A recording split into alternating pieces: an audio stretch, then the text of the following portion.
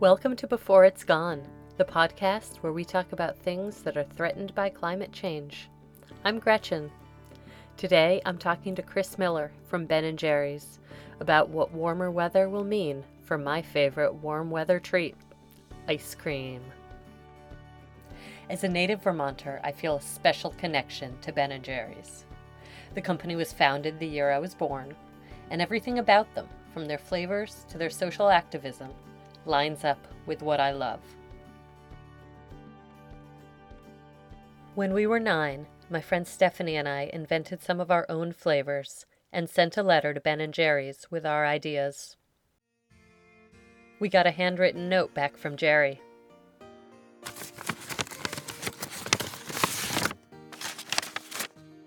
Dear Gretchen and Stephanie, thanks so much for writing. I really like the name Rainbow Gumbo, but I think I like the ingredients of Champs Chomps better. Maybe we can mix them. Happy mud season, Jerry.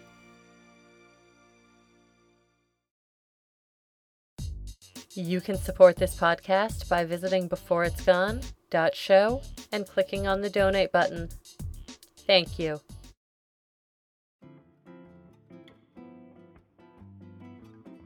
One of my favorite flavors as a kid was Rainforest Crunch.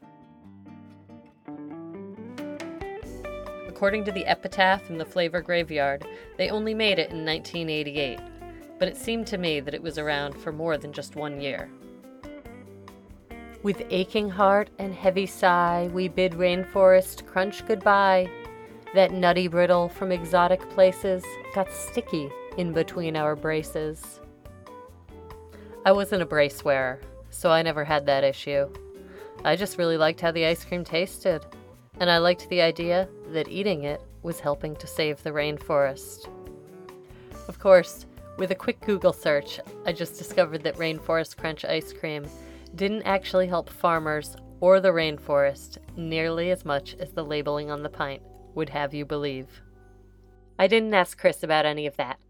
But we did talk about how climate change is impacting ingredients in some of Ben & Jerry's most popular flavors. Climate change sucks. We're a food company, right? We're sourcing ingredients from all over the world. We're sourcing milk and dairy products from 30 miles north of here, from the northwestern corner of Vermont, and we're sourcing things like vanilla, cocoa, and coffee from the global south. And so many of the products that we put in a pint that create people's favorite flavors, come from places that could be profoundly impacted by climate change. In fact, we're already beginning to see some impacts on certain aspects of the supply chain. So if you look at things like coffee, or you look at things like vanilla or cocoa, these are commodities that are already being impacted by changing climate patterns. I asked how Ben & Jerry's addresses these issues when they're sourcing their ingredients.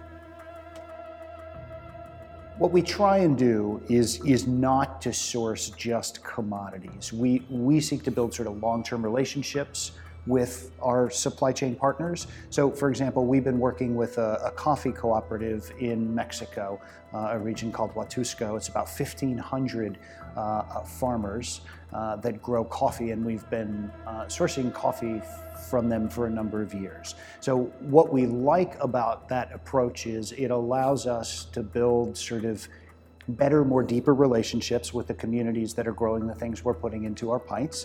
It allows us to sort of invest more in these communities over time. And we think all of that helps create better tasting ingredients. And so that's the approach we like to take. If you listen to our last episode about coffee, you can guess where this is going. There are two things that impact Huatusco over the last couple of years. The first is they've had some extreme weather. They had a particularly strong storm that blew the roof off of one of their production buildings, and it actually had a pretty profound impact on some of the farmers in the Huatusco co-op. Their production decreased 70% last year. So that does a couple of things. It reduces, obviously, the income that goes to those farmers, but it also reduces the supply available for purchase by companies like ours. The other thing that's impacting that sort of region of coffee growers is a fungus called rust. So that too has an impact on production levels.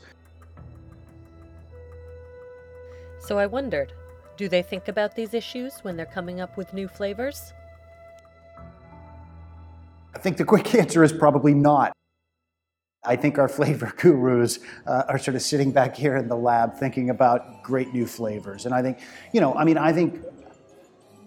I think we are concerned about the changes that we're seeing globally and in regions where we're sourcing ingredients.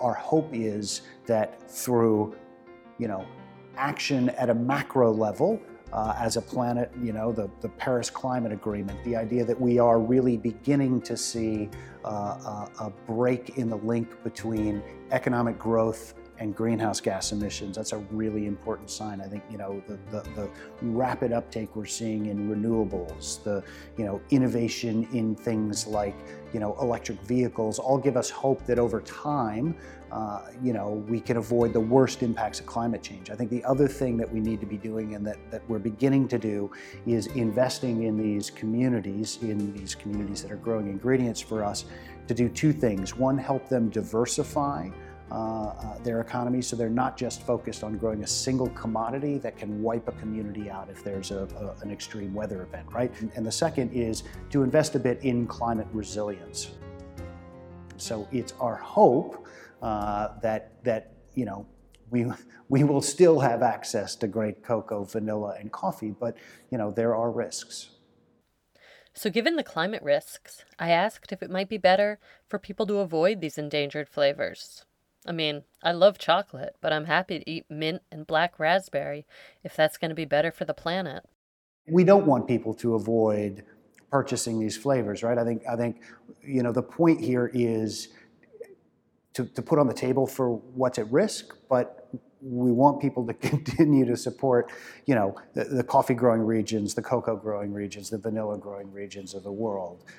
And so I think by highlighting their vulnerability, hopefully we can motivate people to support the kinds of policies and actions that will save these communities and their favorite flavors. And of course, given that we're talking about ice cream, you can't ignore the impact of the cows. Yeah, I mean, if you think about our sort of impact and what's in a pint, we're a dairy company.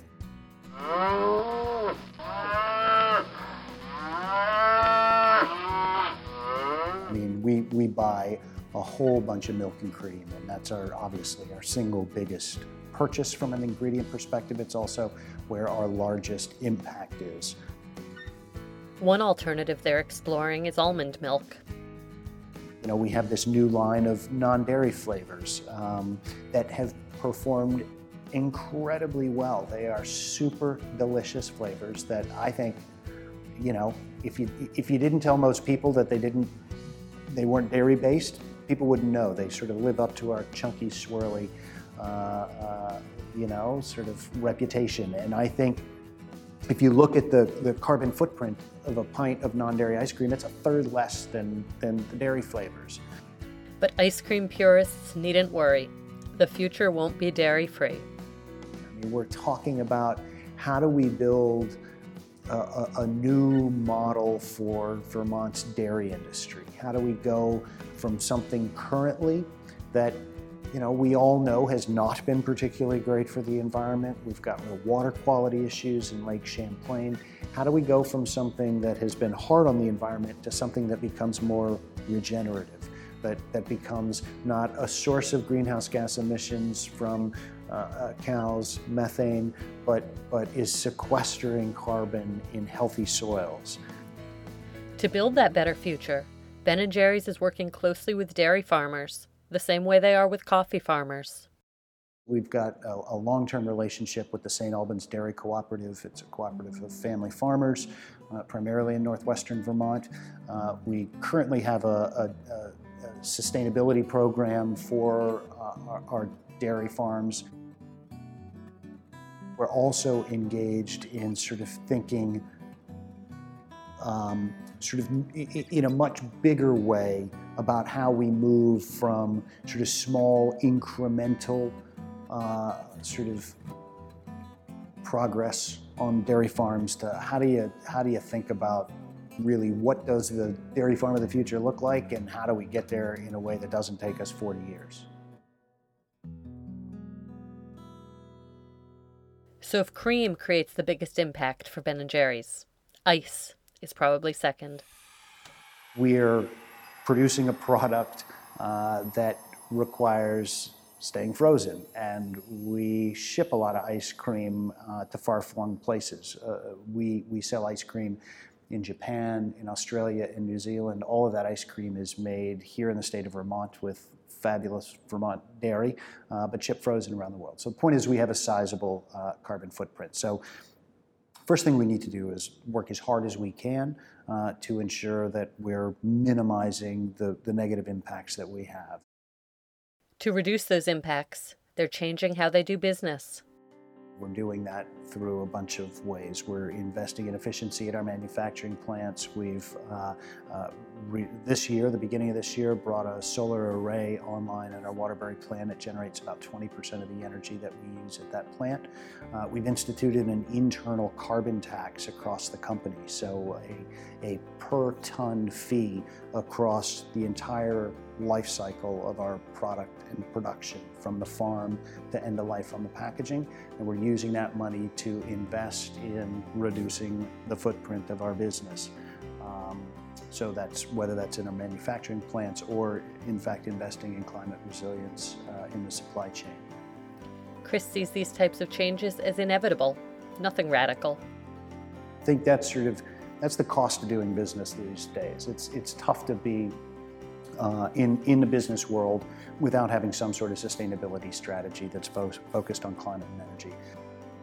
But even if businesses are leading, the government needs to get involved. We need policies that incent this transition.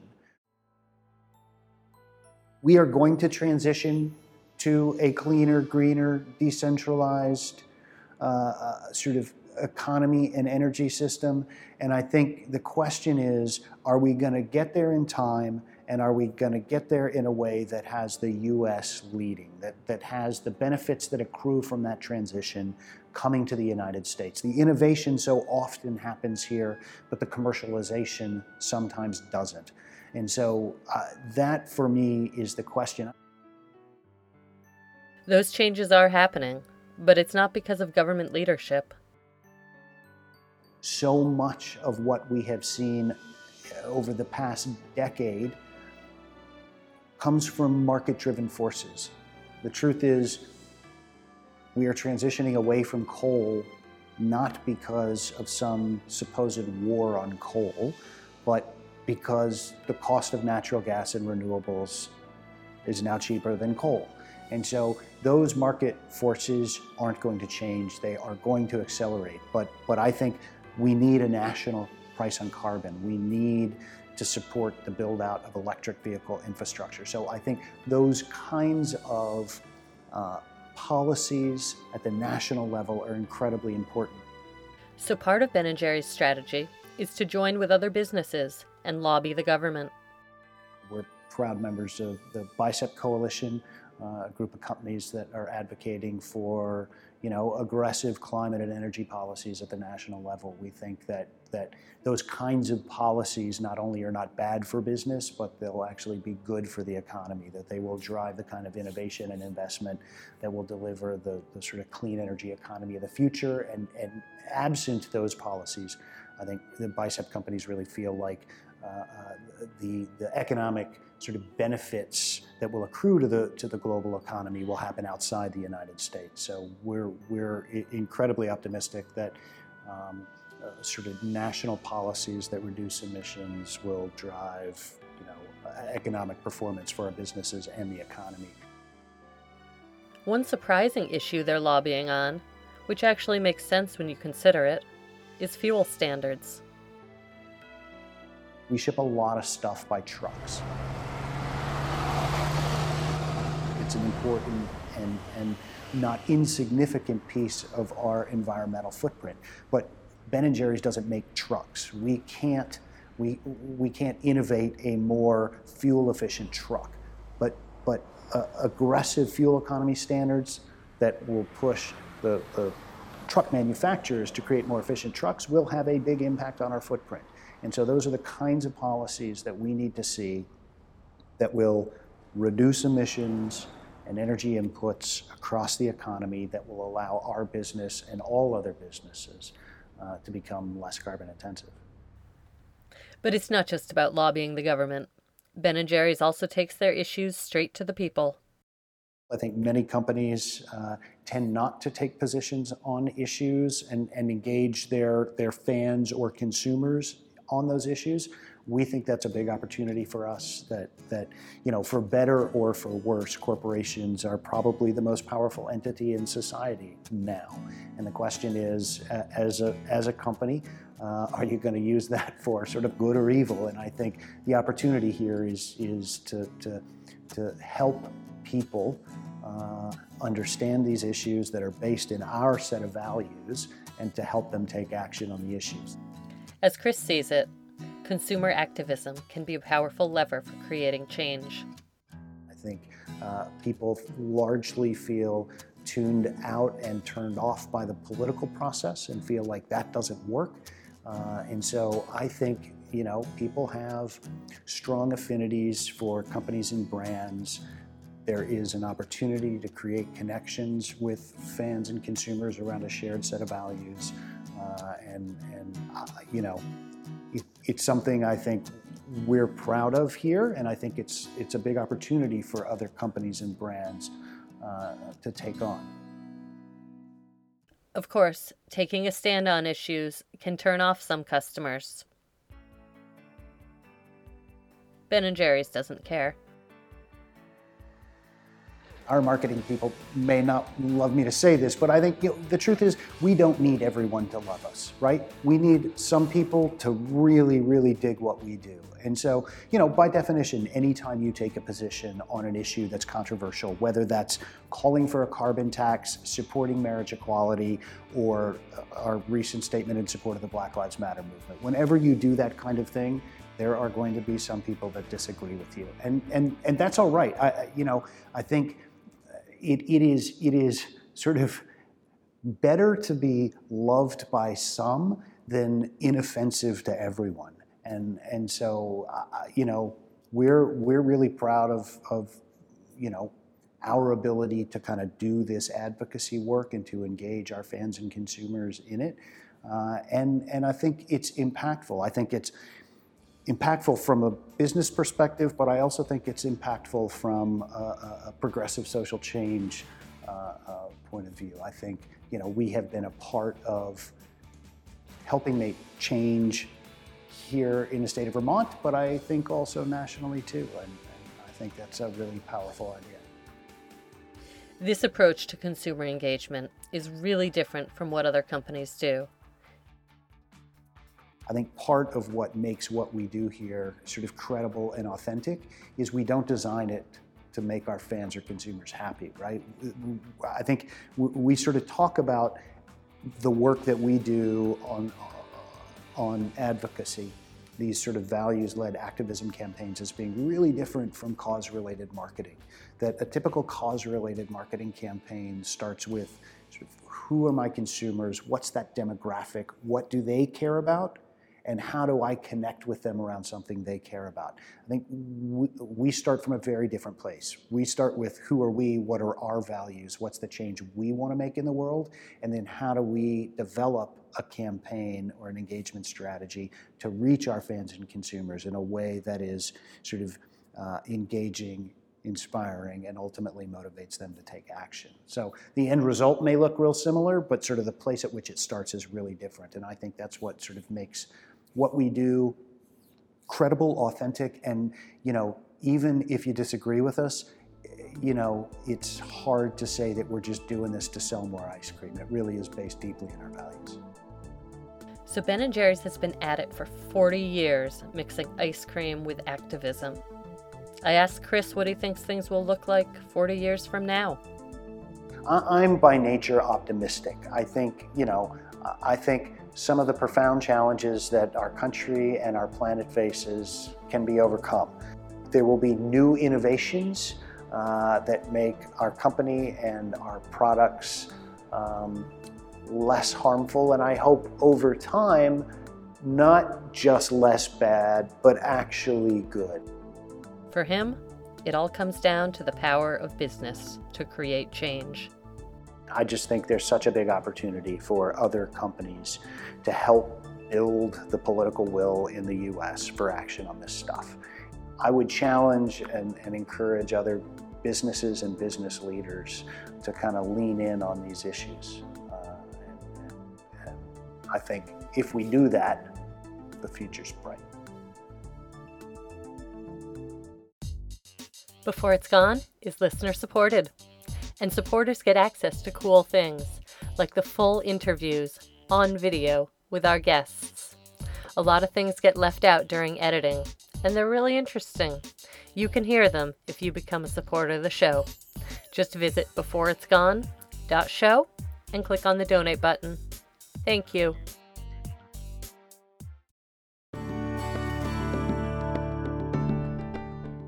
Thanks for listening.